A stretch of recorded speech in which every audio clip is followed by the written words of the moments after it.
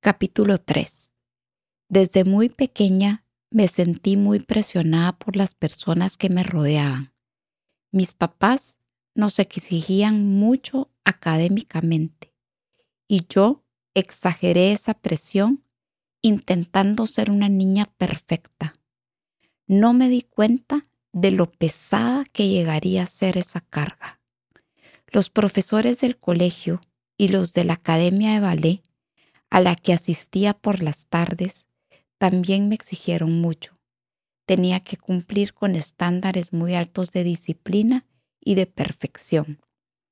Además, mucha gente me decía que yo era muy bella, aunque ahora me doy cuenta de que mi belleza no era del otro mundo.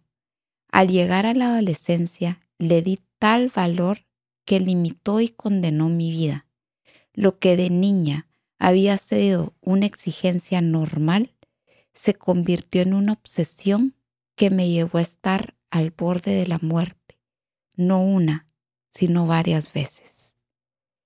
Esa demanda interna, ese monstruo acosador que creé en mi mente, me exigía, me humillaba, me denigraba, me acosaba de día y de noche, de una y mil maneras.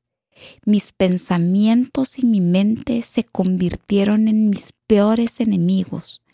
Mi lucha por ser perfecta fue despiadada.